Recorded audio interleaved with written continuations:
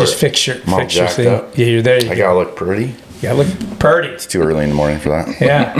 Morning, John. Good morning. Looks like you shaved this morning. Did not shave this morning. Haven't shaved in about a week. Really? And I start vacation today, so I probably won't shave for another week. Yeah. Right on.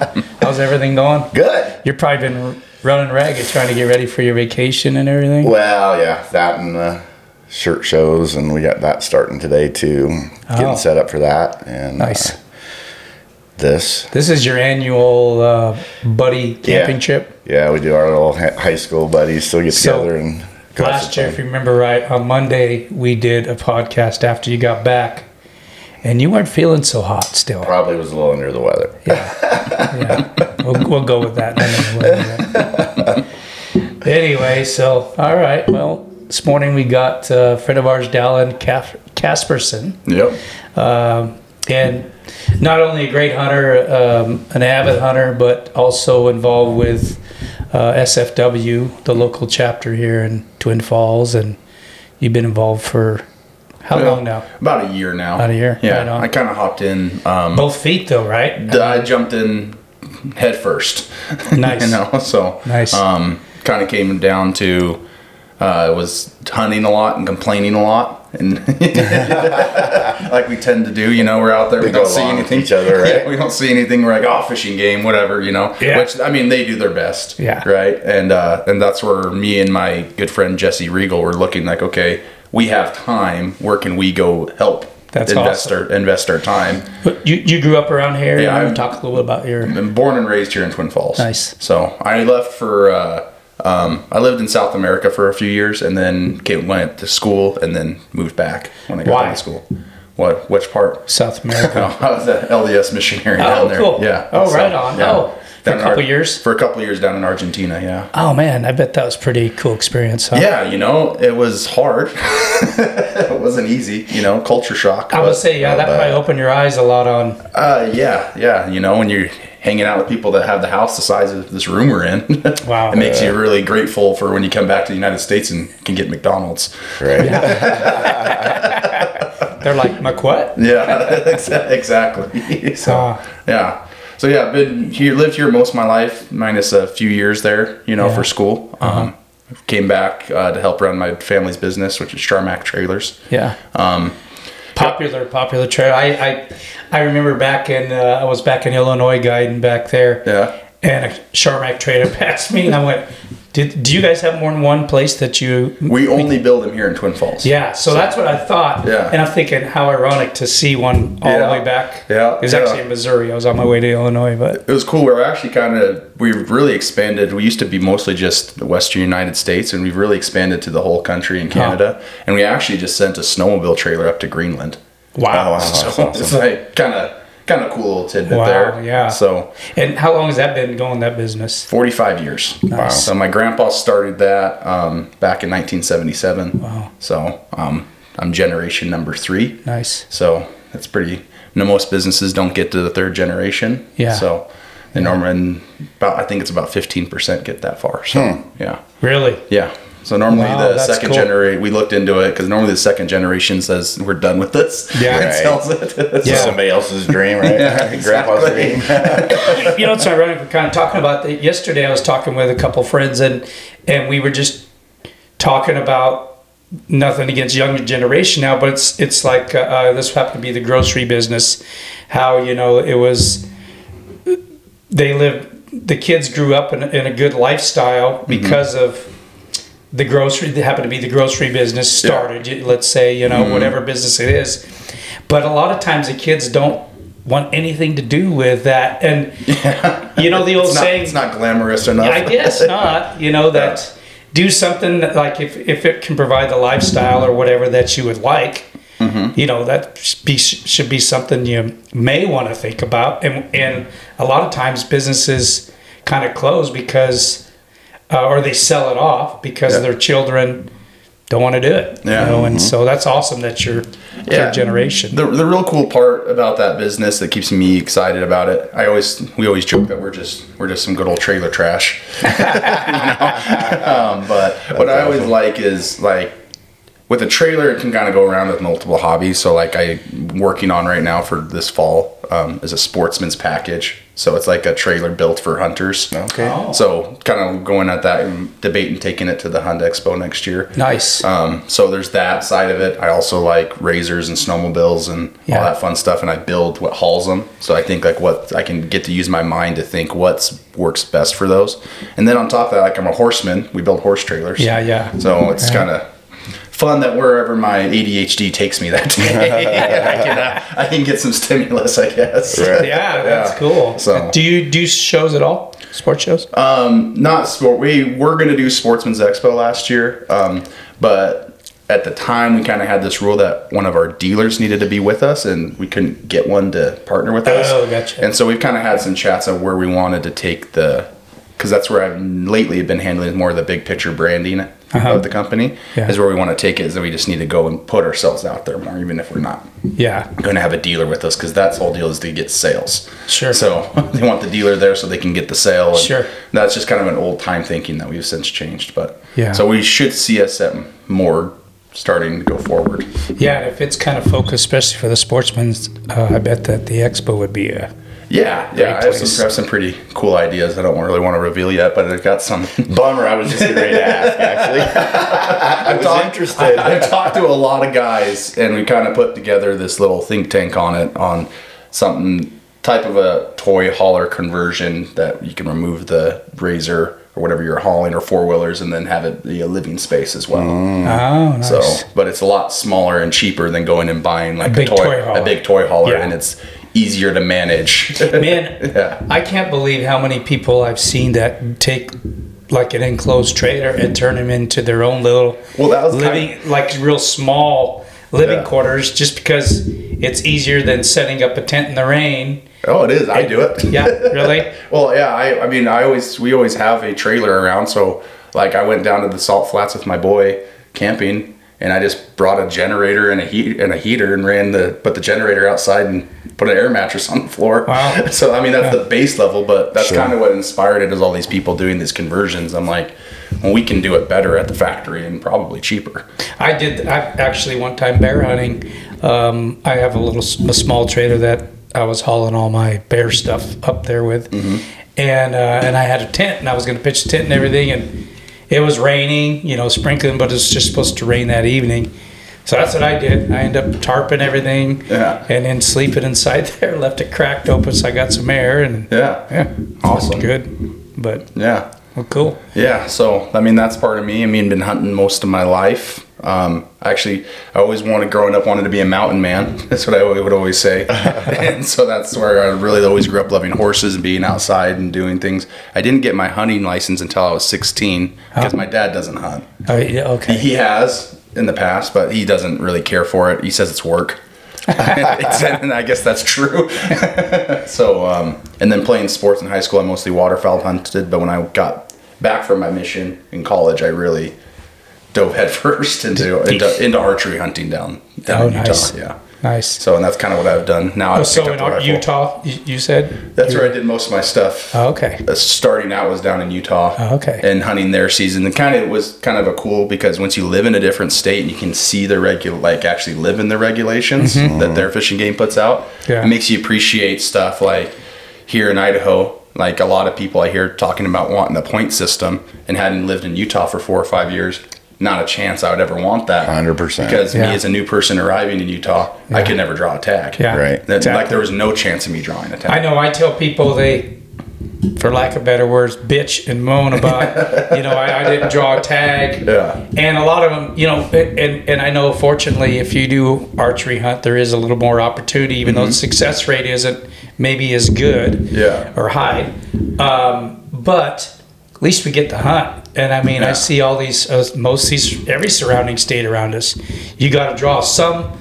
I know, like Wyoming is a state that you pretty much get a tag every year, doesn't Jack? Yeah. I mean, they have the draws, but if you don't draw, it's similar to here. You can still find some open hunts that you can go on. But there's some states, and Nevada. Yeah, Nevada. You don't draw a tag, you don't get to hunt that year as a resident, which is that's a rough go. Yeah, I mean, I feel bad for her. And I think that's one of the things with SFW is what we believe is trying to find the balance, because we have the guys that want the really quality units, and I tend to land in that camp a lot. Sure. Is we want more quality units, but we also believe that everyone should have the opportunity to go hunting every year. Yeah. It's like, but we also have so much public land in Idaho. We have more public land than any other state in the lower 48, but we're all condensed to this southern plain. So I could go do the Unit 39 late buck or bull hunt. Yeah, I mean, I'm sure you guys have done that and see how many people are running around out there because of how our system's set up. Where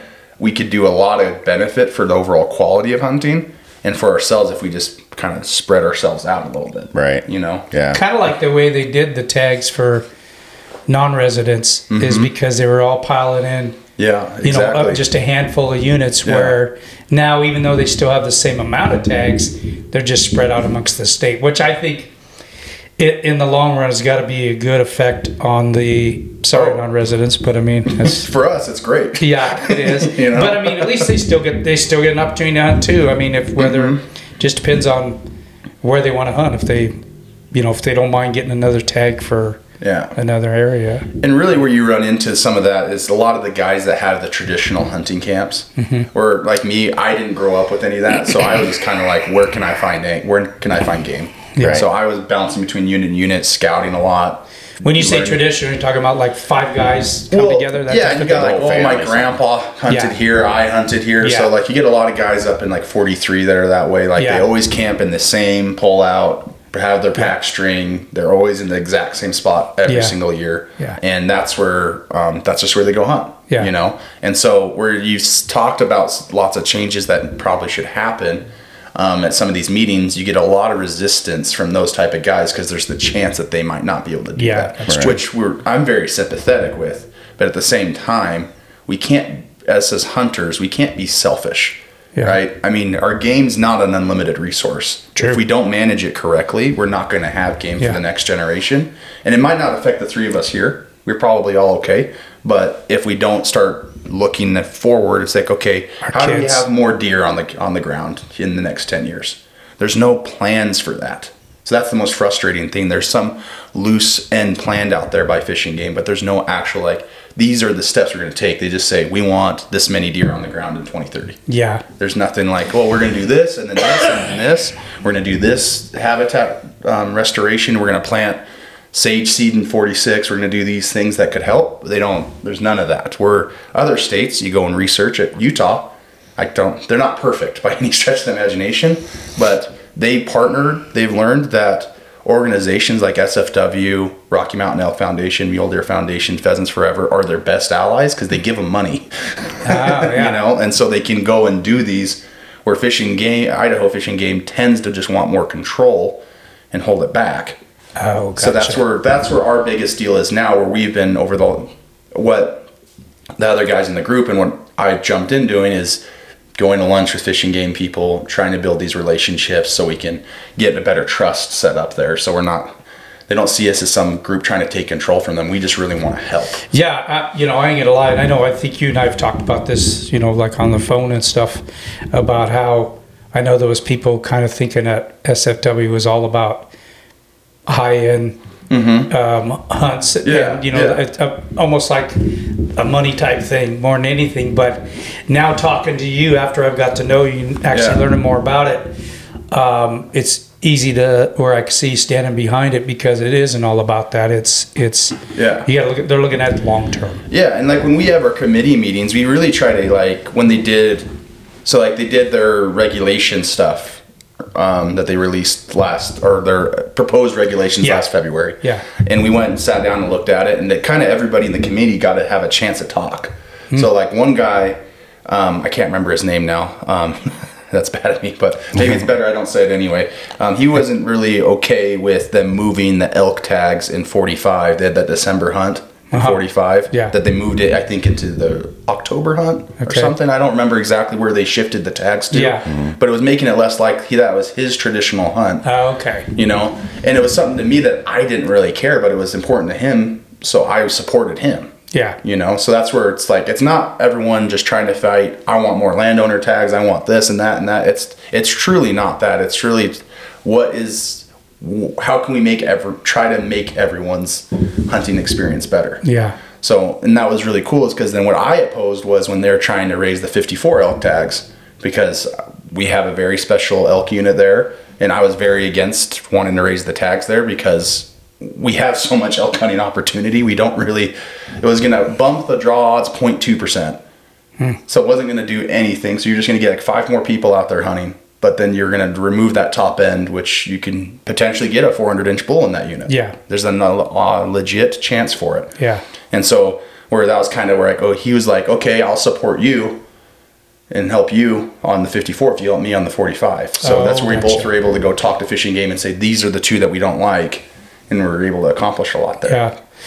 Yeah. I'm kind of glad that got shot down in 54 as well. I'm very glad. I saw the public comment on it, and it was much more in favor of not. Really? Yeah, of not adding those tags, which I was kind of surprised, to be honest. I kind of thought a lot of people would want it. Yeah. Because everyone says, I wish I could draw a 54 tag. I do. But I'm telling you what, you do draw it, and you're going to have a hell of a hunt. Yeah. So it's going to stay like that because they didn't raise the tags. It potentially could stay like that for longer years. Yeah. And then that's one comment that one of the Fish and Game guys out of Pocatello mentioned to me, because I went up to Boise this last spring, and kind of they give you like your 60 seconds of fame or whatever. You can go up there and say your grievances. And I went up there, and because they kind of, when they did the Magic Valley hearing, they kind of had some discrepancy in the numbers of what they were saying on like harvest statistics and stuff. And then they tried to backtrack that they said that, but I was sitting in the building. And that's where one thing I've done well in my professional life is numbers. Like I've always been very good at math. Like I understand statistics. And when they kind of said offhand, like, oh, we only think of these new tags that are brought in only 30% success rate. I'm like, well, you can't, as a statistic rule, you can't say that, because the current success rate across all hunts is 80%. So you have to go off an 80% success for the new tags you add in, which adds 8 more bulls hitting the ground, which then adds to herd dynamics. Like, so that's just seemed like a very uneducated thing to say. And I think it was a little offhand, and I think I kind of talked to the individual that had said it, and they kind of were walking it back afterwards. And I don't think that, but I had mentioned that in there at the Boise deal, and the gentleman came out to me and he said, well, I hope one day you'll at least get to draw it. And I'm like, you don't understand. If I don't draw it in my life, I'm okay. I have plenty of hunting opportunities. I know I can go do it. I just want it to be the best opportunity or best time for the person that does. Yeah. That's always I know I can't go do every hunt. I'm not the means that I could go pay for a hunt there or do anything like that. But that's just where kind of my vision is I know I'm not going to draw every hunt, but I would like every unit to be maximized to its potential. Whether that's giving everybody as much opportunity, that's what it's decided, or let's grow some huge animals, I guess. Yeah. Which there's a balance for it. You can have both. Absolutely. Yeah. Yeah, no, I agree with that. Because I think that's what a lot what people at SFW think, is that we want to cut all the hunts down. It's going to become a rich, like what you said, or pay to play, rich people only type of thing. And that's not the case at all. Yeah. We like to hunt, and we want to hunt every year, and I'm not that rich. Yeah. So, Yeah, I hope it kind of stays the way it is as far as the points and all that, not having them and everything. But I always tell people, just be thankful that we do have a place. And that's it. People who told me this year, several of them, that they didn't draw.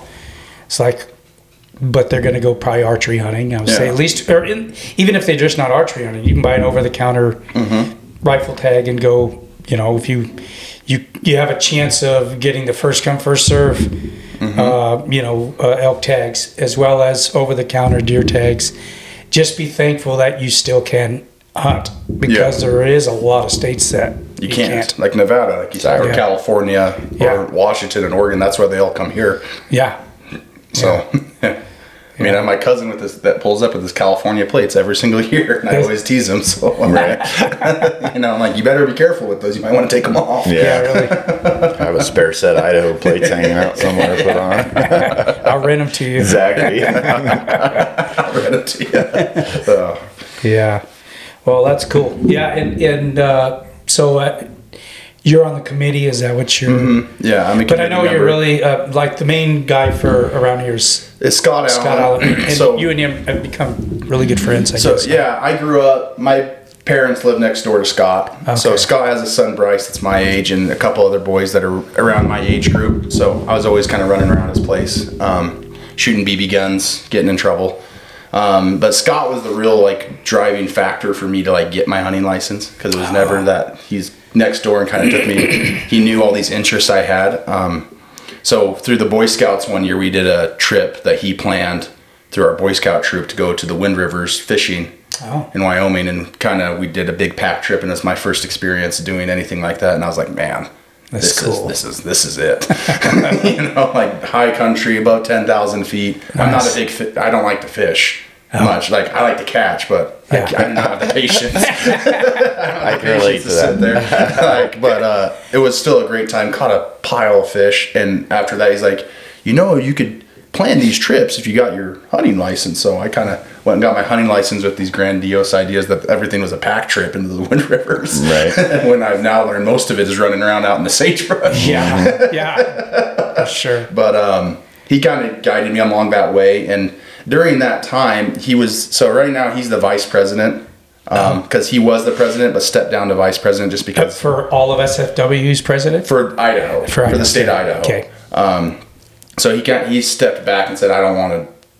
He's like, I'm still going to be very involved, but he's retired now and and wants to just go hunting. Yeah. But he still puts forth a bunch of time.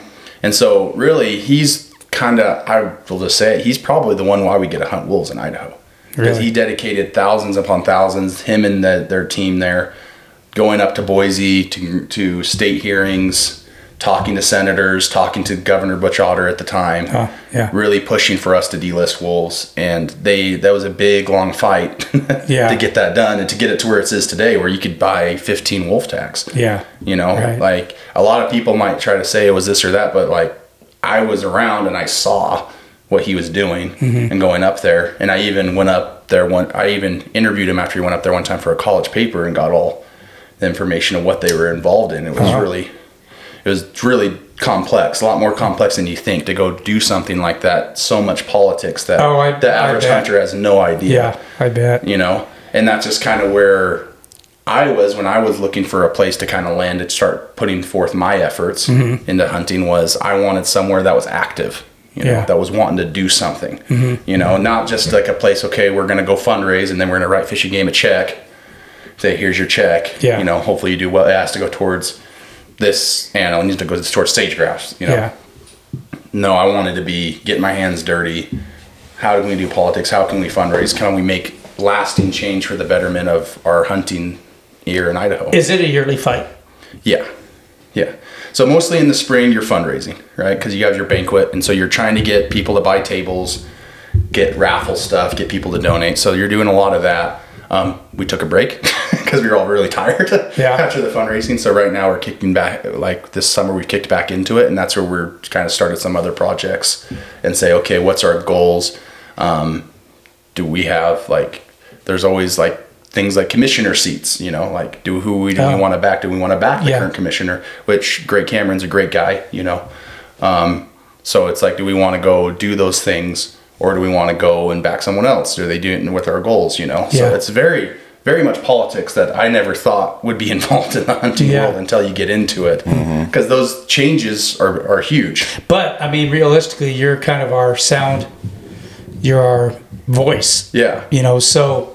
So it is important that we do. Point is, it is important that we do find whichever organization, or all of them, whatever you want to back up, endorse, whatever you want to call it, because they are our voices for. Exactly. I encourage anyone I talk to, go to just call up if you want to go call up Mule Deer Foundation. Yeah. Call them up and say when their meeting is. Go see if that's a place you want to land and go help. Yeah. Rocky Mountain Elk Foundation, Wild Turkeys, Ducks Unlimited. There's, for any hunter, Pheasants Forever. There's any type of hunter. There's somewhere you can go. And I feel if we're going to claim as hunters that we're really conservationists, just going and buying your tag and going hunting every year doesn't make you conservationist in my mind. Yeah. It's you actually going in forth and putting forth your spare time and saying, I want to make hunting better, like leave it better than when I arrived. Okay, now that I feel guilty, I've actually been, everyone you've talked about, I've been involved with, at some point or another. And most hunters have to a point. They've gone to the at the minimum. I'm talking about being on the committee and stuff too. Yeah. And they are fun. Yeah. It isn't work the night of the... Oh, man.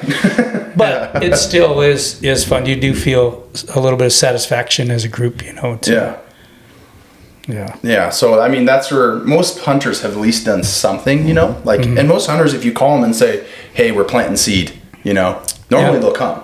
Yeah. But it definitely needs the heads of those organizations that's on the flip. If they want to actually do some lasting change, they need to plan those things. Oh. Because we could call, I know I have guys in my phone that I could call, and say, hey, look, we're doing this project. Can you come out and do some service on a Saturday? They would right away would be there. Yeah. But they don't have the time or means to go serve on a committee, because I'm not saying everyone needs to serve on a committee, but just be at least able to answer the call. Yeah. For sure. Because they might not be able to directly help you, but it's going to help someone down the road. Right. Yeah. Right. Exactly. That's a good point. Yeah. And I believe in karma. So. That's true. Yeah, you reap what you sow. Some of the tags, that I tease Scott Allen, some of the tags he's drawn, I'm like, you got a lot of karma coming at you for a lot of years of helping and serving. So. Yeah, no lie, huh? Yeah. Have you drawn any of the big... Do you put in for sheep? And I put in for moose sheep every year. I haven't drawn any of them. Have you put in for goat or moose or anything? No, because I figure... Sheep's the toughest. Yeah, I get the sheep one if I can get it done while I'm young. Some of the moose and goat hunts. Some of the goat hunts, they have pretty good road access when you're older, And the moose hunts, I mean, that's pretty... Yeah. It's not that... I mean, not saying it's not hard, but it's not as physically demanding. So yes. You won a sheep hunt, didn't you? I won 2. The room goes silent. Well, I tell people that, and then I lose all my friends. Right. So it happens. I won one down at the Western Hunt Expo. It was originally a stone hunt, but we did some. The dates couldn't work for me because of the years, and then it originally worked, but it got bumped for COVID, and I couldn't go. Oh, okay. So we switched it around with a friend of mine. Ended up going on a doll hunt in Alaska. Mistake. I should have went on the stone hunt, made it work, but then I just because it's harder to get. Yeah, well, they're $75,000 now. Are they really? Yeah. So I was like, oh, that's I'll never be able to buy that myself. So maybe should have taken that chance, but. That's what I thought it was a stone sheep hunt when you first said you won, and then I'm thinking, because it did take you a while to go on, a couple of years to actually go. Then I'm thinking, oh, maybe it was a doll, and I thought it was a stone. And the doll hunt was awesome. I had a great time. Hardest thing I ever did. Learned a lot about myself.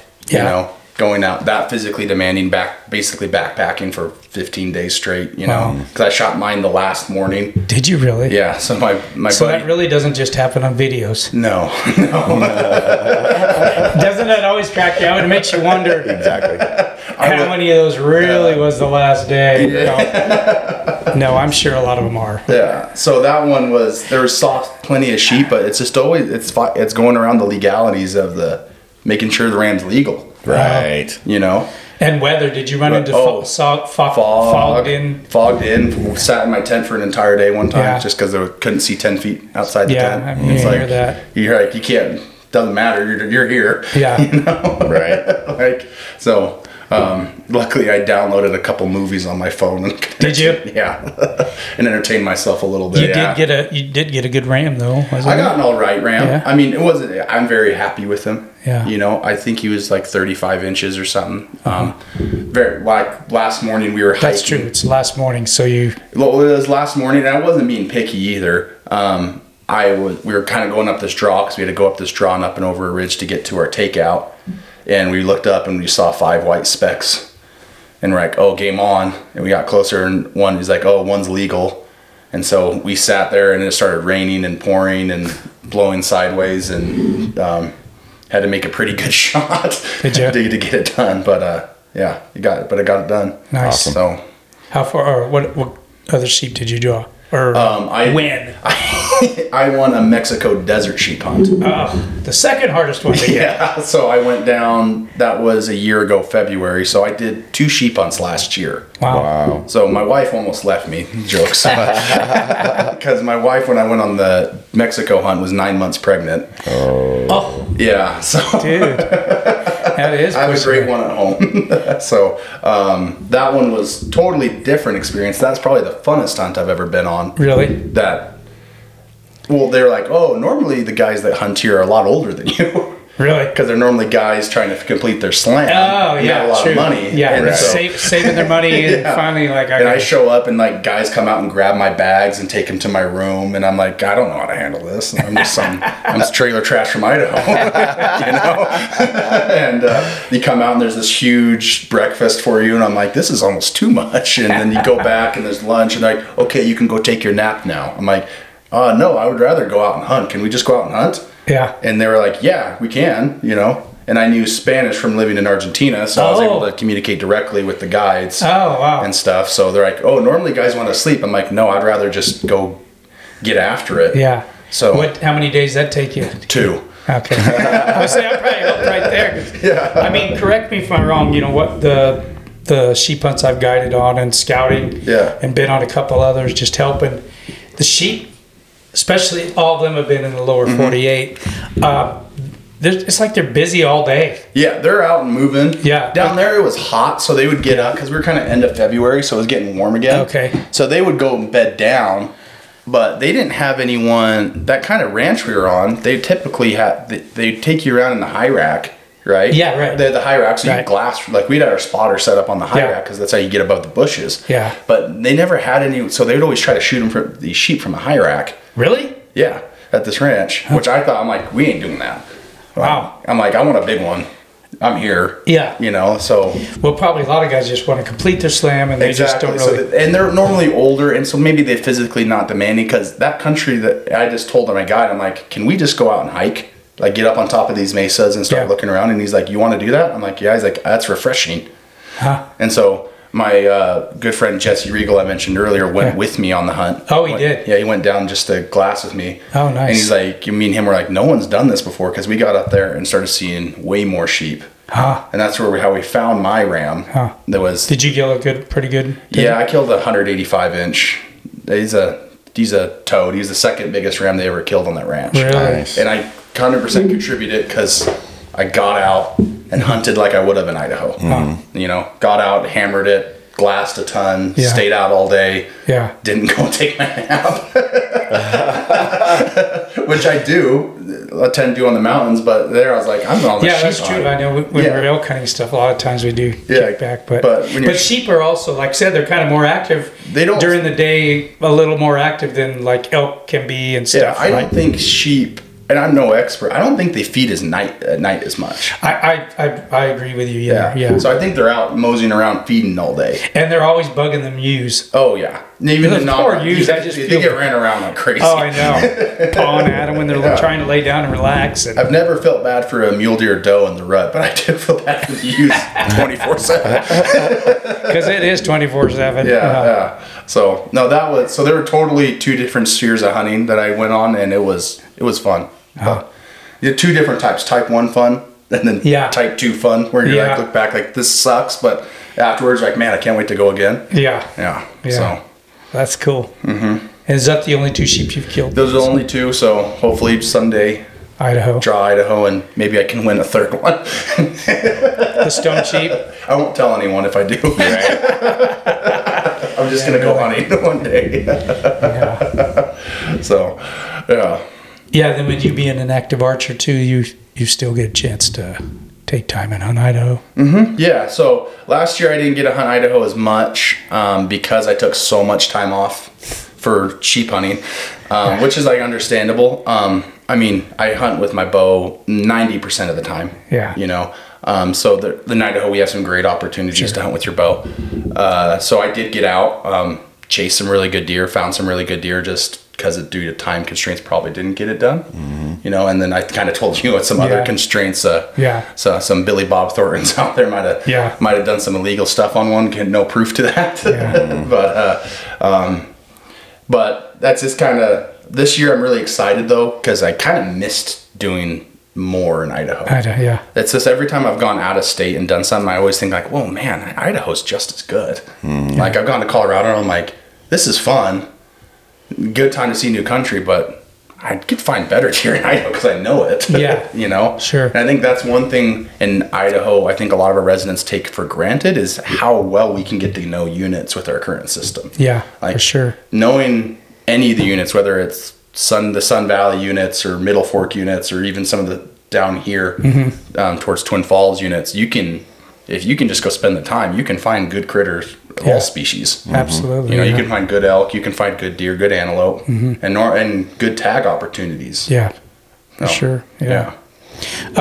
Getting back to SFW, they are like the main sponsor of the expo, right? Yeah, so that's the Utah. So there's we talked about this before the show, and it kind of jogged my memory. So there's a Wyoming SFW, a Utah SFW, and an Idaho SFW. They're all interconnected, but so they are the main. They're just a lot stronger in Utah than they are up here in Idaho.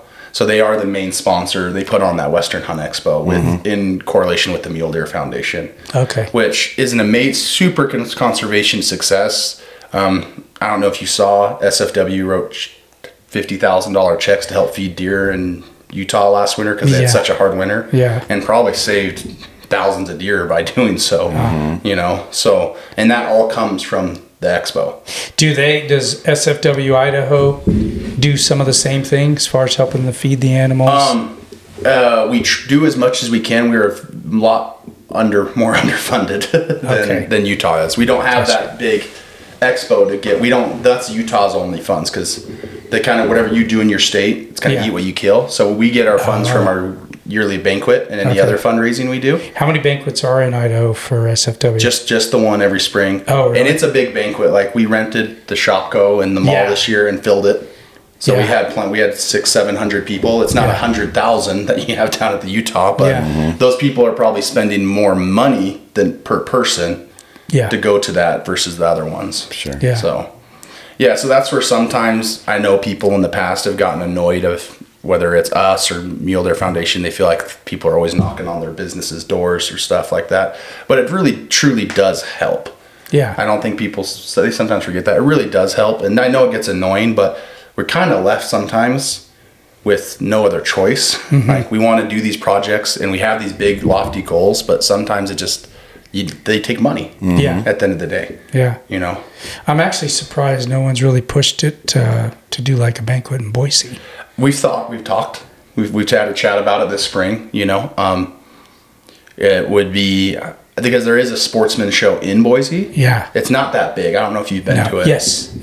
So it's not that big, but it's not, to me, I think you could draw from the Pacific Northwest crowd that maybe doesn't make it all the way to Salt Lake, because that's another 5 hours from Boise down. So you could there's a lot of hunters in Oregon and Washington that would probably benefit from doing something like that. It's just kind of, and it showed with backcountry hunters and anglers. They had their rendezvous a few years back in Boise, and it was a slam dunk, had tons of people there. It shows that we could do it. So me and Scott have had the conversation.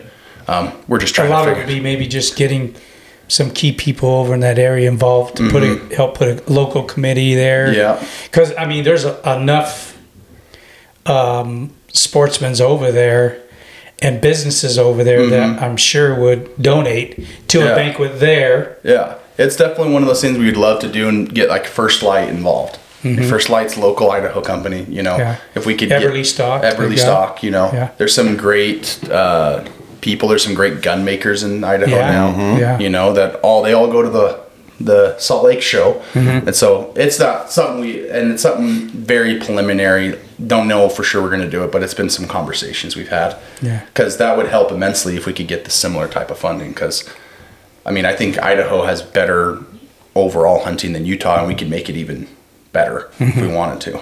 Yeah. So, or if we could just get the right funding going. Yeah. So. But I think, I mean, when you mentioned, you know, them being able to write a check to help feed. Yeah. That's a big thing. It's huge. You know, 'cause I remember years ago, I mean, it was every year. It was just like you knew they were going to have plenty of hay and stuff to help feed the animals. And those feeding stations like they used to be are just... Yeah, well, Fish and Game has... As well as the wolves. Well, the wolves kind of ruined that. They did a lot of that, because it was like baiting basically. No kidding. So that kind of, in Fish and Game's defense on that one, they did that program for years, and I think they closed that down 5 years ago officially. It's because they'd have all the elk. In like Unit 48, for example, they had that feeding station behind the ski hill there. And the elk and mountain lions would just run the perimeter of that and just take their easy pickings. It was not good. That part was sad. I remember hearing like a few years after the wolves had been here and when the population was really going up, how those feeding stations went from hundreds down to way less than 100 and 35, that type of thing. It's sad. Yeah.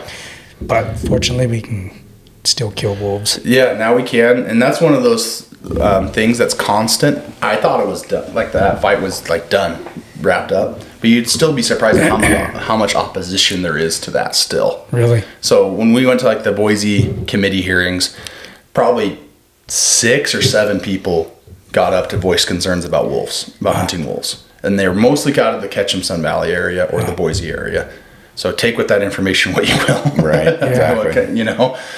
Those people don't have them in their backyards. Yeah. Right. Like a lot of the ranchers up in like the Cary area and Fairfield area, salmon, they're very much like, no, this is a problem. Yeah.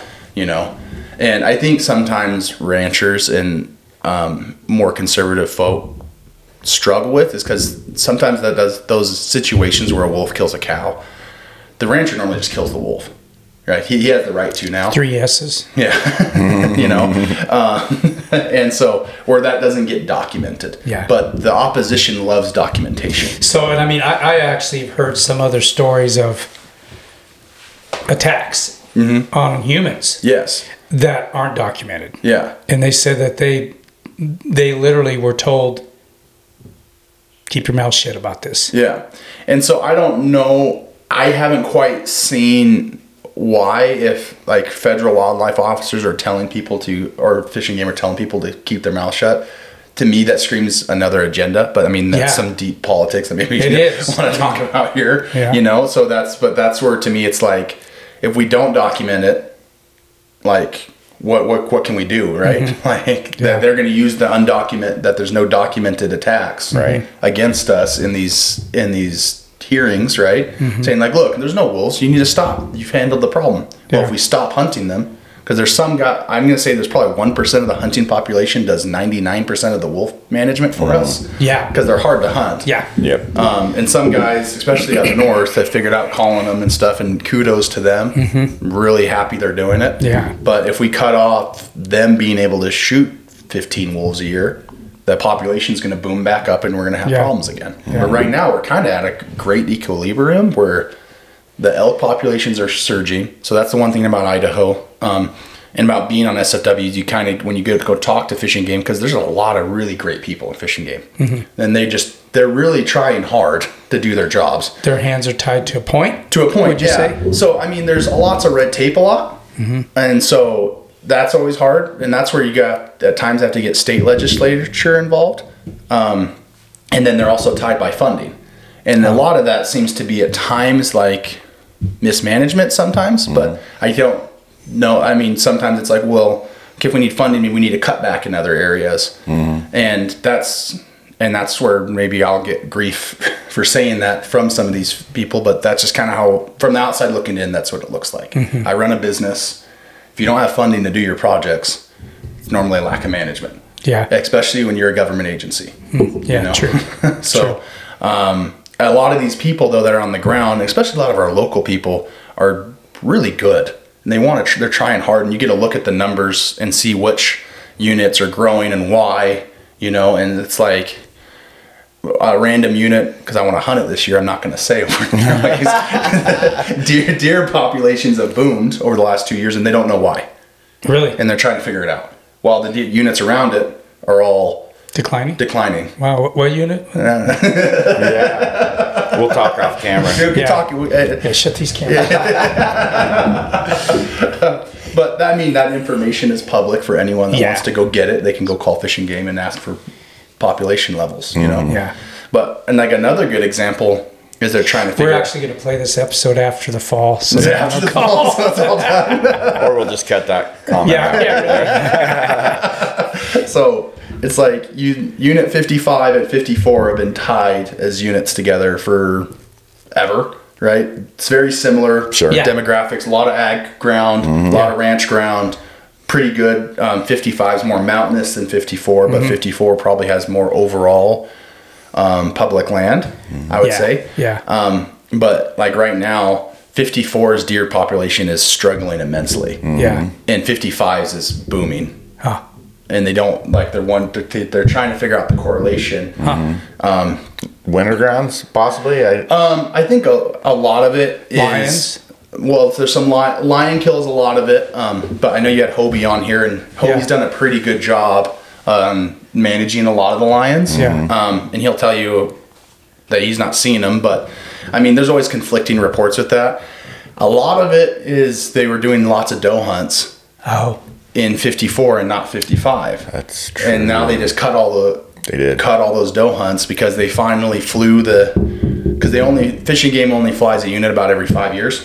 So they flew the unit and saw, oh crap, so they cut all those doe hunts out. Gotcha. And then cut down the youth hunt numbers. And I think the buck tag they left it at 300. They were talking about cutting it to 200 buck tags on the regular rifle, but I did the numbers on all the tags with the unlimited archery hunt there, and I think they cut it down, I want to say like 600 deer tags out of that total. So speaking of which, I know we talked a little bit about flying, and you were kind of telling us why. I honestly thought they flew every unit every year. No, they don't. Yeah. So, I mean, and there is... But people, I guarantee, don't mean to interrupt, but I guarantee people think because they know Fish and Game flies that they do fly, and then they get mad at them.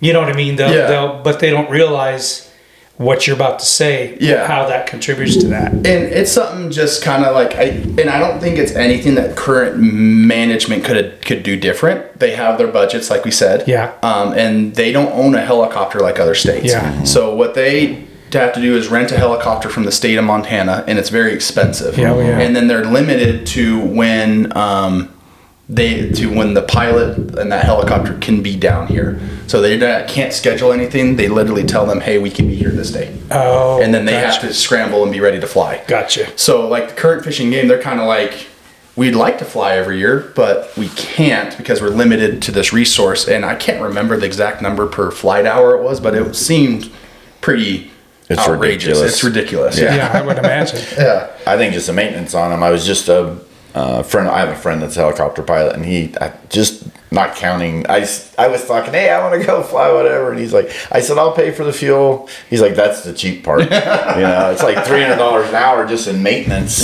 for those things, and then fuel on top of that. It's ridiculous. Yeah. When you going, John? Yeah, I'm keeping that secret too. Fair. We all got our secrets, right? Exactly. Yeah.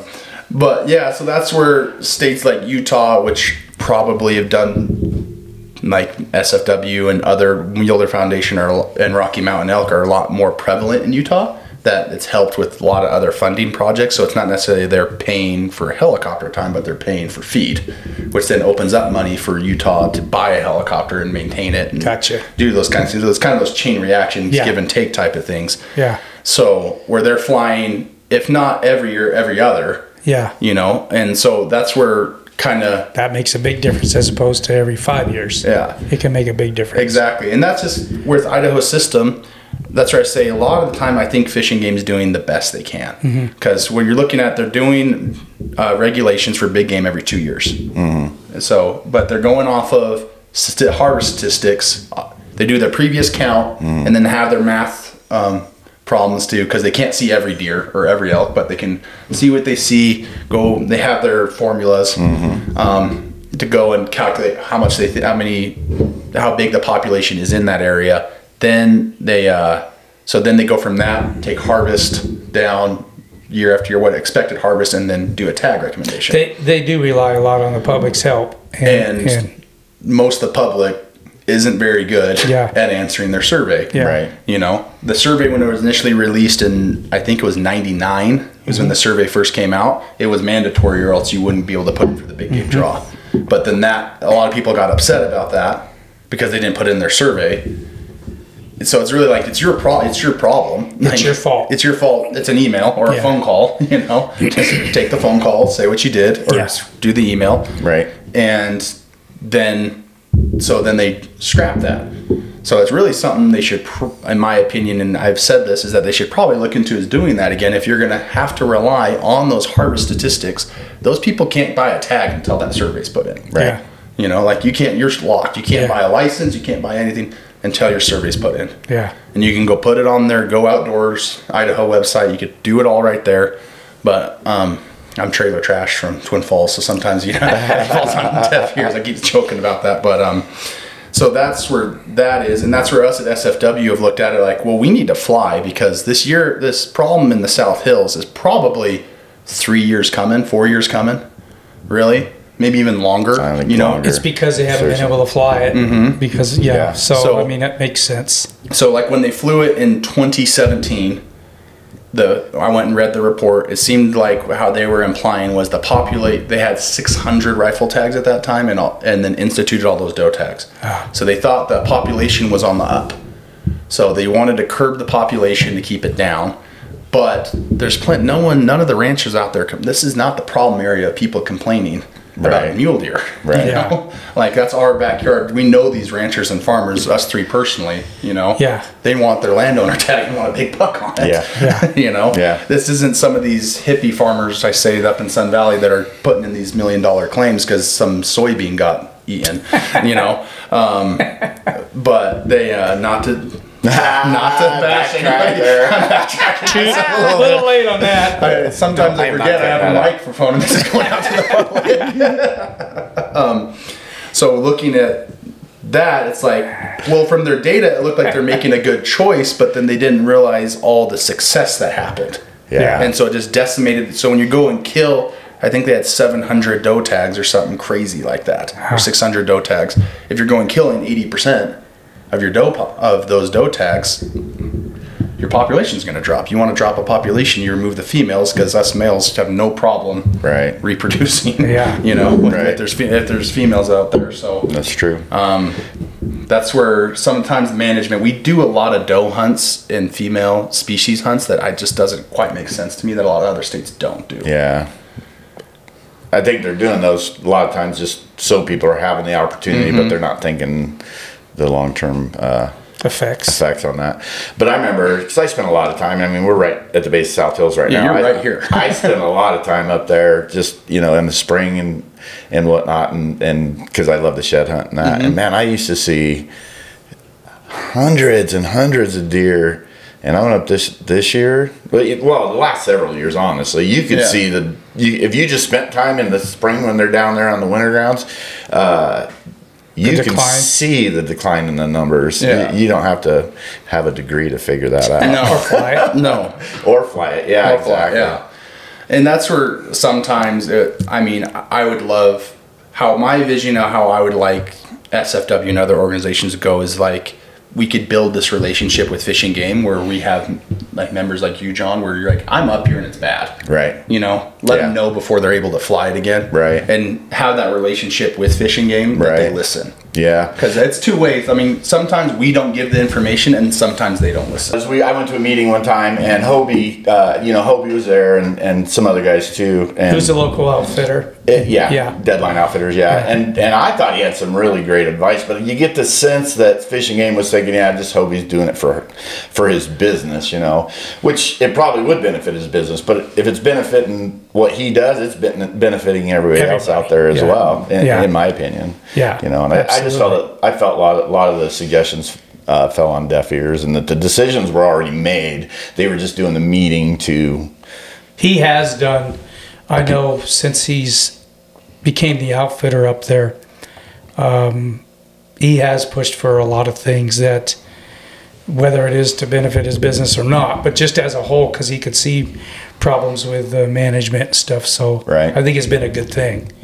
Oh yeah. No, I'm sure they do listen to them to a point. Yeah. Hopefully they do. It's one of those things that you kind of get, because when we were at that Boise Commission meeting, that was a huge eye opener for me. Kind of how, like I said multiple times, how much politics have to play in this. Because what you have is you have fish and game officers or fishing guys trying to become commission members, because that's promotions or in charge of everything. Sure. So, I mean, that's just every human nature. You want to do better at your job and you want to do it. But sometimes when you're in a government business, that's your politicking. Yeah. I call it a business because it is. Yeah, Sure. And so they're just going to go politic to their superiors, and sometimes they don't like to listen to. That's like fishing game's biggest fault, in my opinion, is sometimes they just don't like to listen. Right. And that's where a lot of people I've talked to since I've joined, I'm like, hey, you won't come help. We're trying to do this fishing game. They're like, oh, fishing game doesn't listen. Well, but if we keep not saying anything, Yeah. they're just going to go operate, Sure. and they do listen to a point. They do have the redeeming, and are the redeeming people in there. But that's one of those things is where us as hunters and the outfitters should be their biggest resource. We're out there in the field, and if we say we don't see deer, we don't see deer. I mean, if the us three probably went into the field looking for elk or deer or whatever, we don't see any. It's not because we're lazy. I mean, you guys that's a seasoned hunter podcast, right? Yeah. So sometimes it's one of those things that I think they think most hunters are the guys just driving around in their truck and not getting out and doing anything. But I think hunting today is much more, you see a lot with the YouTube and social media, a lot more guys trying to be kind of the Cameron Haynes or the hard ass, trying to get out there The and feet hide. on the ground. Feet on the ground. I do agree with that because I've always done a lot of backcountry stuff, and you'd go back. If you would get 2 miles off a road, you're not going to see very many people. But of course, we'd be 4, 5, 6, 7 miles out back, and now I'm seeing more people back in those areas as well. Which is a good thing. But I do believe there's a lot of road hunting type. Yeah, there still are, and there always will be. Right. I mean, that's just the nature of it, and that's okay because that's what they want to go do. Exactly. Yeah. But there are way more people like you just said that last I went up with my horses into Unit 48 last year, or maybe the year before, and I was up there 6 miles in the snow, and I roll up and there's a dude hiking. I'm like, good for you, man. Right. Right. It's like, and he's like, oh yeah. He's like, I just got into hunting 2 years ago. They're like the new people getting into hunting. That's what they're doing. They're not going exactly. More the people that are truck hunting and driving around are the ones that's what they've historically done. Right. Yeah. Well, that's because the people have been doing it forever. That's what they're grew up doing, because that's how hunting was, right? Yeah. Well, the new people are learning it off of YouTube, and that's what you see on there. So I think that makes it. And it used to be successful. I know an old timer in town. Exactly. I was going to say, probably back in the day, the animals there was so much more animals. You didn't have to get as far off. Yeah. I don't know if it was necessarily more, and I think we had more pressure. I think it was that. I think, like if you look at mule deer, so like whitetail deer, if you look at the studies, are like best they've ever been. Really? In the history of the United States, because they do extremely well with agriculture. So every farm field in the Midwest has some whitetail rolling around on it, and we're getting whitetail growth here now. Yeah. Are you seeing them locally? I've seen a few. Yeah. I've seen a few. The weird part, I keep seeing them down in the canyon. Yeah. I've never heard of that. I've heard of people and seeing it's them. not like a mistake. It's they're giving me the white flag. Right. And running away like, well, that's a whitetail. I remember one got hit, not too far from here on the road. Yeah. A buck. And between Rock Creek Canyon and Snake River Canyon. Yeah. But whitetail will probably survive the apocalypse, in my opinion. Right. They're like a cockroach. Yeah. But I was just going to say that. But mule deer, if we're not careful, there's not going to be big mule deer anymore. Agreed. And that's where mule deer do extremely poorly with human pressure. And now in our nation, we have especially here in the West, everyone wants their 5 acre piece with their house on it, which, I mean, I want it. I'm going to be guilty, Right. I mean, but we're encroaching on mule deer habitat constantly every year. The invention of side-by-sides, there's more side-by-sides going down the road. They just don't handle that pressure. Right. Because they're just naturally such a fleeing animal that way less than elk, way less than antelope, way less than whitetail, moose, any other ungulate that we have. Yeah. And so that's where I always talk about deer, like we've been paying so much attention to elk for the last 20 years. Right. I think we've let mule deer kind of fall by the wayside. I totally agree with that. 100%. And I think South Hills is a good example. I mean, wasn't the archery record shot out of the South Hills back in 2002 or something? I remember, before they even opened it, I knew they were talking about doing it, and I thought every record's going to be broken Idaho once that opens, and it did. And so they pushed that, and then that elk herd, I said I didn't want any more tags, I want the elk herd in place, but there was so much focus on keeping that elk herd healthy that the deer herd, they were like, okay, we're not going to give opportunity for elk. So that's always the flip side. You don't, right? Not going to give more opportunity for elk, so we're going to give more for deer so people get in the field. Right. But then the deer suffer because we probably, I think in hindsight being 2020, everyone now realizes that all those doe tags were the wrong idea, and we shouldn't do that again. Yeah. Hopefully it's not too late. It's just going to take some years to... I would say, and maybe I shouldn't give my opinion on this, but I would say 54 this season is probably going to be a good big buck season because of all the moisture. If you have a 54 tag, good for you. Sure. I have a 54 archery tag. That's why I did it. So, just because of the moisture, and there's less deer on the landscapes, because when there is less deer on the landscape, there's actually not as many big bucks. There's more. That's where, like in Colorado, you could go to Colorado and trip over a 170, right? It's just because there's so many deer. That's kind of where they're fighting for feed and stuff like that. And so the fact that there's not as many, that there's going to be some big bucks that are going to get big this summer, or getting big currently. But for the overall population to bounce back, you're probably a 5-year before it starts looking that makes sense. I mean, you got to get a couple fawn recruitments out there, and need some help on some some winters, some nice winters. True. Keep the predator population in check. Yeah, I think this winter was good. We got a lot of snow up there. It was like the perfect winter for them, but the snow came a little bit earlier, and so I think it pushed them down, so where they weren't stuck. So that's always the problem when they get stuck. Do you remember the winter kill a few years ago? We had it hit so hard, so fast, a lot of them couldn't get to where they wanted to go. Exactly. And they did get stuck, and a lot of them died there. Yeah. As well as I feel like the fawns that have grown up for the last, let's just say as an example, the last 6 years, they were going and wintering, in the same spot. And because the winters weren't real tough, and then you get a heavy winter, and that's where they're used to wintering, and that's where they stayed, and then just they were there. Yeah. That was a bad snow. Yeah, and I think Eastern Idaho, I've heard from, listen to guys like Robbie Denny, Robbie knows what he's talking about. Yeah.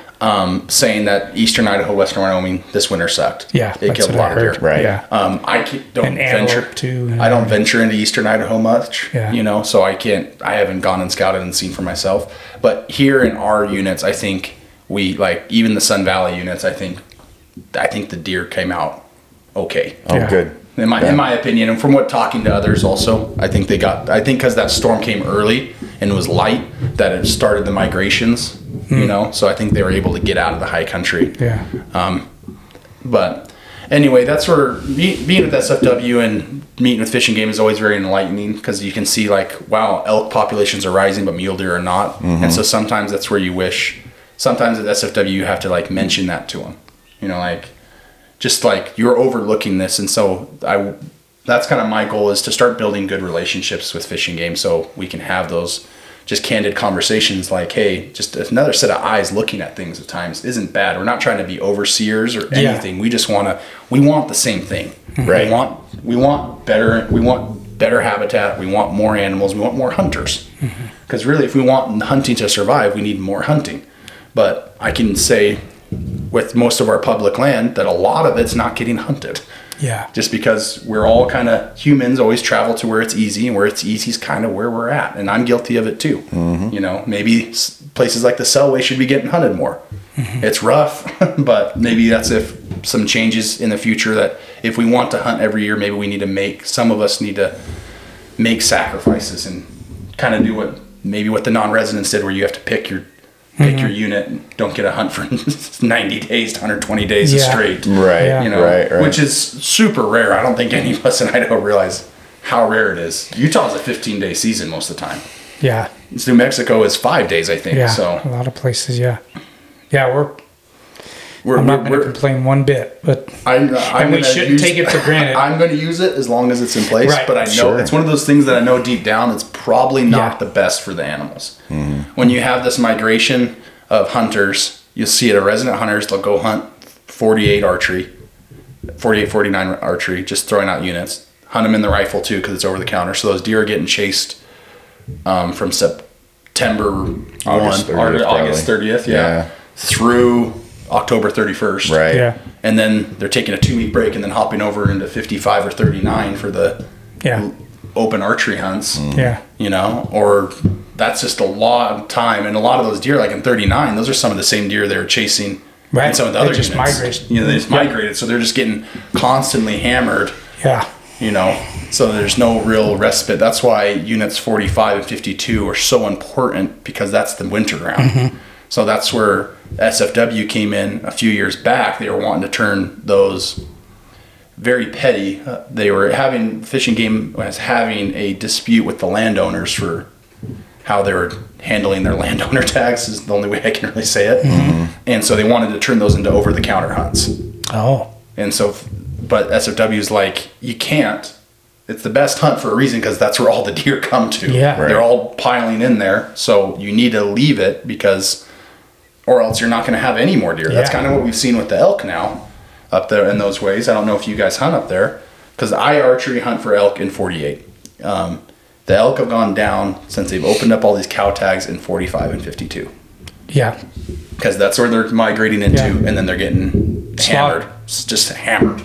So I feel like they do all those hunts in those winter ranges because the ranchers and stuff are complaining about. And that is 100% true. Yeah. That's the real reason. They see it as they need to appease. It's the easy decision.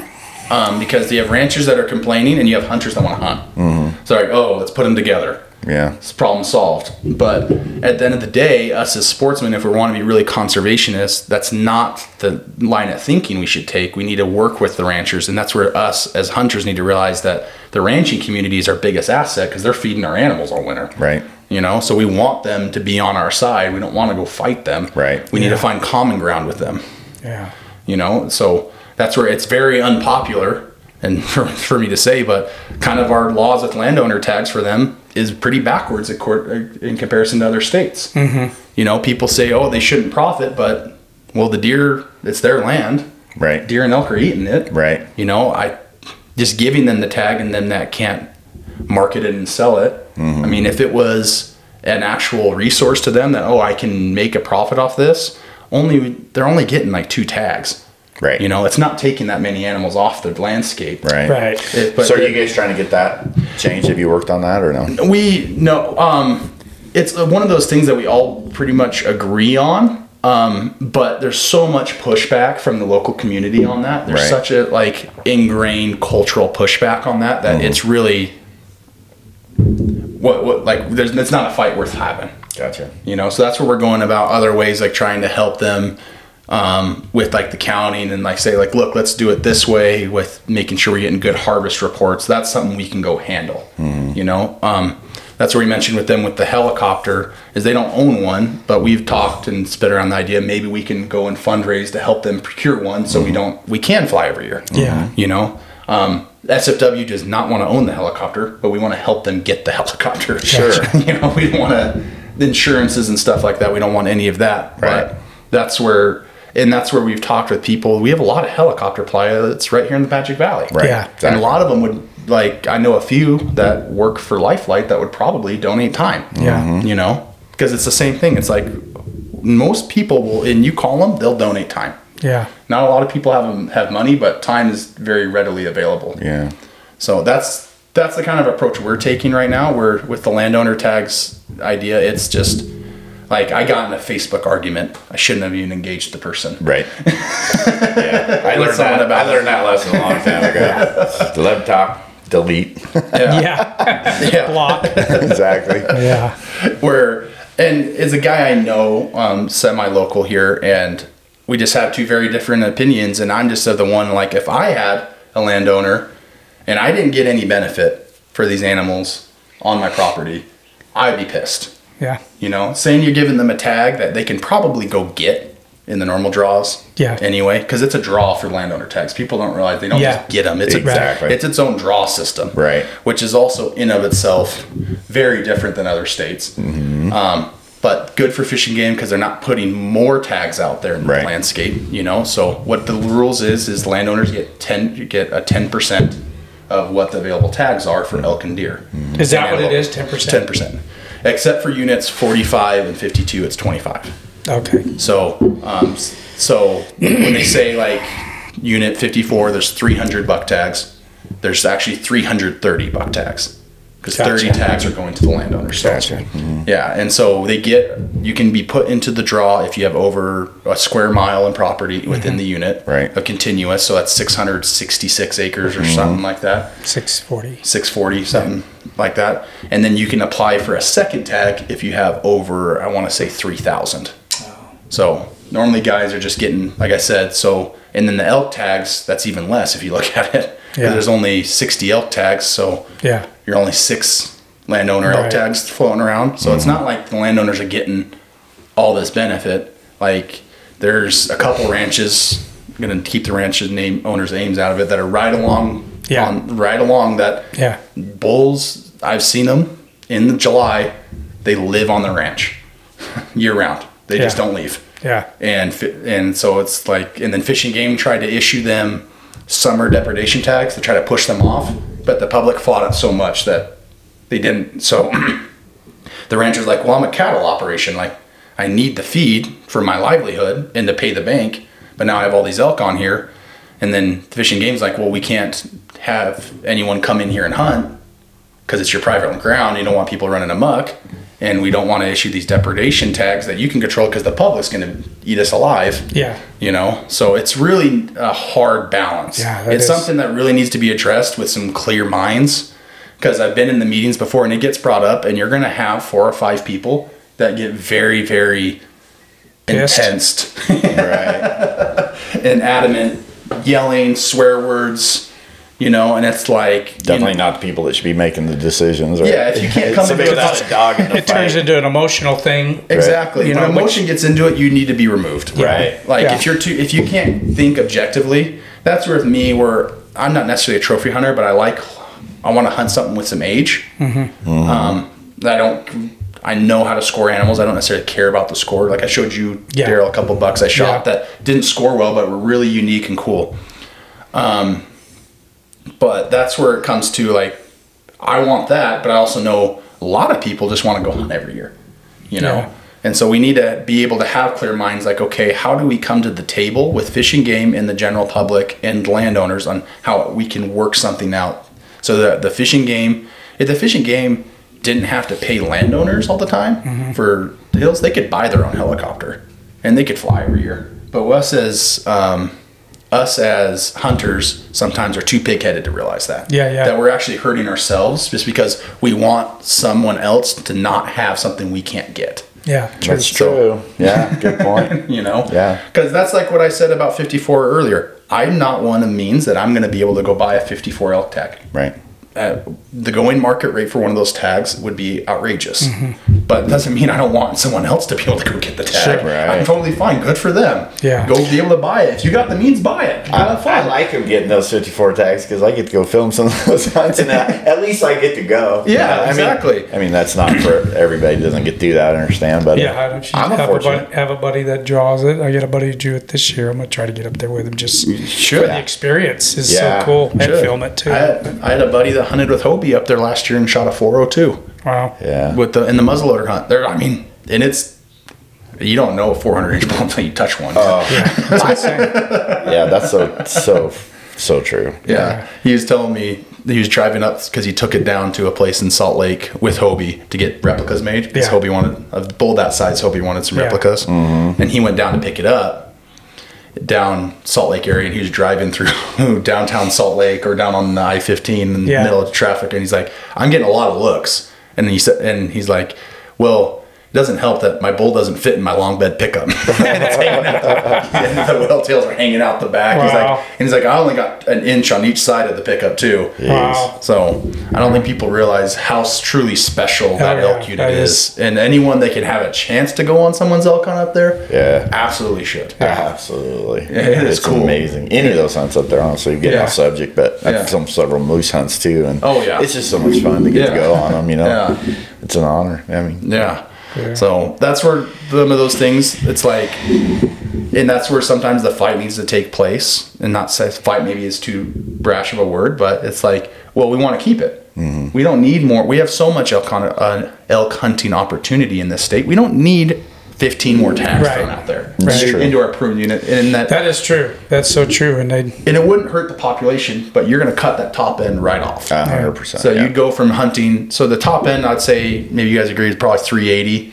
380 is probably the top. I would say, You're probably going to cut that down to a 360. Yeah. I've heard people say, oh, the elk hunting's not like it was down there. But it still is. No, it is. It's just as good to me. Hobie won't tell you. Well, no, I mean, He'll tell you as good as I'm ever. not even talking about Hobie saying, just to other people. It's like, it's just as good as now as it was back when they first opened it because of the good management. Exactly. It's a management success story. It's truly what it is. And anyone that draws that tag, it's so unique because it's not that physically demanding either. True. So you can get around on a side-by-side. Old guys have gone on it and killed really good elk. It's especially for the moose hunting too. Like some of these guys getting these moose tags, it's great. Great opportunity. Yeah. And that's just where kind of, I guess, where our vision of SFW is that there's a place for everyone at the end of the day. And there's a way we can change management structure, tag structure. Just because we've done it one way for the last 40 years doesn't mean we need to continue down the same path. Just because that's what people are used to. Yeah. There's a little thing I read the other day that was talking about the width of rail cars on the tracks. It's like 4 feet, 5 inches or something really random. And it's talking about why it was built that way. And it was because, that was what the jigs were for wagons, and that's what the jigs were for chariots, and it went way back into Roman times, and that's why the width of those train cars. So it's like next time you say, why is it done this way? And someone says it's always been done this way, doesn't mean it's necessarily the right way. Right, sure. That's just what it was. If we're dating down rail car track width to dating it back to Roman times, maybe when we first did that, now you can't change it because you got all these railways. Exactly. But that's just where we're at here. It's like, just because we've done it this way doesn't mean you have to do it the same way forever. Yeah. Like this is Dallin Casperson opinion, not SFW. I've spoken to some of my members about it, and some of them agree. Is that we should probably go into a draw-only state for management, but some of the tags are unlimited draw. So you can hunt every year, but you're going to hunt 36 every year. And you're going to hunt during the season that you pick. And maybe it's more like zones, where you have your elk zones, where you have one hunt early and you can have a hunt late. So you have a bull hunt early and a cow hunt late, something like that. I mean, that's where you can go and find something for everyone. And then we got to go pick what we're doing.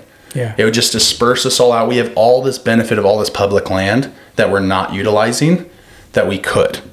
True. Where that would just force us to do it. If we don't force ourselves to do it, no one else will do it.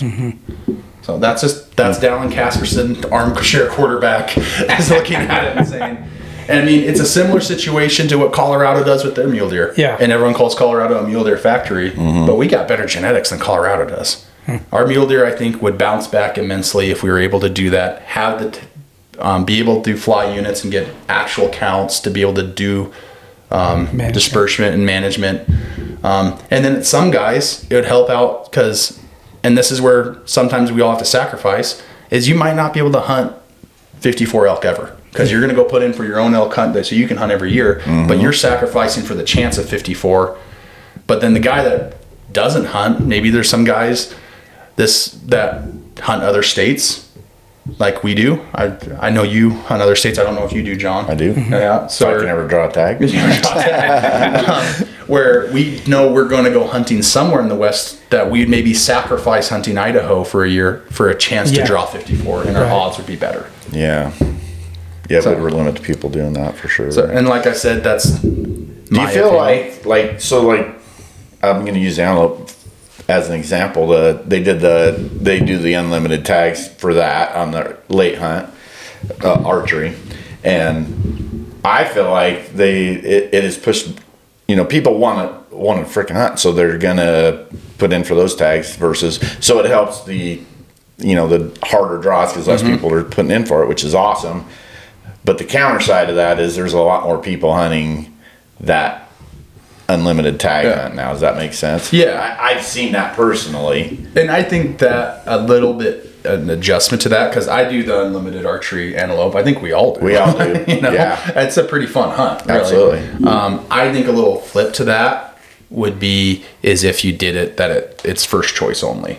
Yeah. Well, it is first choice only on the antelope. Is it? It is. Some units. Some. Yeah. Well, some the uses units we hunt. Yeah, it is first choice only, and I have seen an increase in hunters out there. I was kind of hoping for the opposite effect, to be honest with you. Because that's where it's like. I think because I do the archery hunt for antelope, but I'm definitely more of a mule deer hunter. So I invest a lot of my time. So when I do the Unit 53 Unlimited or Unit 54 Unlimited, right? I do think a lot of people use it as a backstop. Right. Exactly. And I think that some of the same attitude is like, this is a really cool hunt, but you got to be your first choice. Yeah. Yeah. And I normally do those because I do sheep hunt. I put in for sheep every year. Exactly. So that's like I can still put in for those, and I really appreciate that. And I would like that not to change for selfish reasons. No, 100%. Yeah. I think we all would. I like having the unlimited tags myself. Yeah. But I do feel like when they put it first choice, or people want to hunt, so they did use it. I'm talking antelope because that's out there already.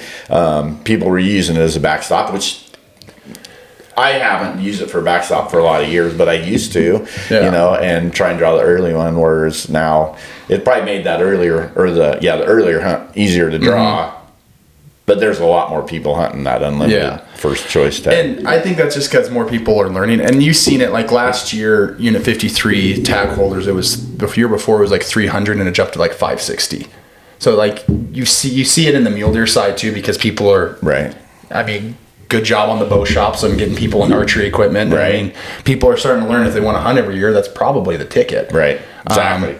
And that's to me is like so. That's like the flip side is that's going to become. If I were a betting man, that's just going to become our over the counters. So it's going to be like an over the counter. So you're going to see more in those unlimited. Sadly, I think the age of us when we would go out up into Stanley Basin hunting antelope and there's no one out there. Right. It's just us. Right. I think those are sadly probably going away. They are. It's just one of those things people catch onto the curve. But that is on the other side. If you're okay not hunting antelope that year, your draw odds on that earlier hunt just got that much better. It's very true. Yeah. Exactly. So that's just where. But then if you want it for sheep, you got to hunt unlimited sheep. Yeah, that's true too, though. Yeah, if only we could do more sheep days. I'm just kidding. Right. But that's just kind of my view on that. I don't know how else to change it, but that's just where if you want everyone to hunt, we're going to have more hunters of field. Right. And if we want better quality, we're going to have less hunters of field. Right. So I think like small steps, distinction for like fishing game would be to like classify like 54 as a trophy, and we're going to manage it like trophy quality. I think Utah does a great example of that, where they have their general deer tags you can put in for and gain points for, and then you have your limited, your Henry Mountains and Ponsegant tags that you can put in for, and they're like, we're managing these ones for opportunity, which big bucks get taken out of those general ones all the time. I think the state archery record for Utah actually got taken out of the cache, which is like you can draw like 2,000, 3,000 archery tags get issued for that every year, and it was not on private land, it was on public ground. And where you can have that distinction so people can choose, you know. Sure. And we have so many units, and maybe it's just like picking and choosing. It's like 44 to me has always been kind of like a middle ground unit, where the fishing game hasn't really decided, is it a trophy unit or is it a other ones, because it has great buck potential. I drew that archery tag in 2020, and that was probably the fun, or 2019, excuse me, one of the funnest archery hunts. I didn't get to kill anything because I was going after some really big bucks, but it was fun. But you're seeing some really big bucks. But then the year after, they go at 400 doe tags to it. Oh. So it's like, that doesn't make any sense. You want this hunt to be good, but then you're adding all these doe tags. Yeah. Why are you doing that? Yeah. Like, Right. we don't need to kill that many does. Yeah. I think the idea that people are only surviving off of game meat to live is so antiquated. Yeah. That's like the biggest thing they're worrying about. And that people argument is like, well, I eat my butt. We eat our deer every year, all year long. I'm like, well, I kill a deer or two almost every single year. My family of 4 puts that away. Yeah, pretty quick. Yeah. Right?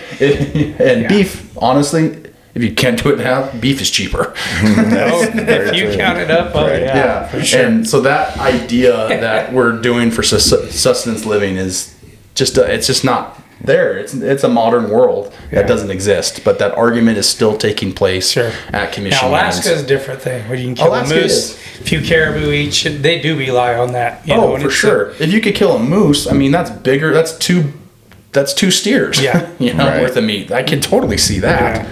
You can kill a moose, a caribou, a doll sheep, grizzly bear, whatever the heck you want. Some of the residents, some areas, you can kill like up to 5 caribou a year per person in your family. Yeah. So, I mean, it's... I have a friend up there that lives there, and he kills a moose every year, a doll sheep every year, and a caribou every year.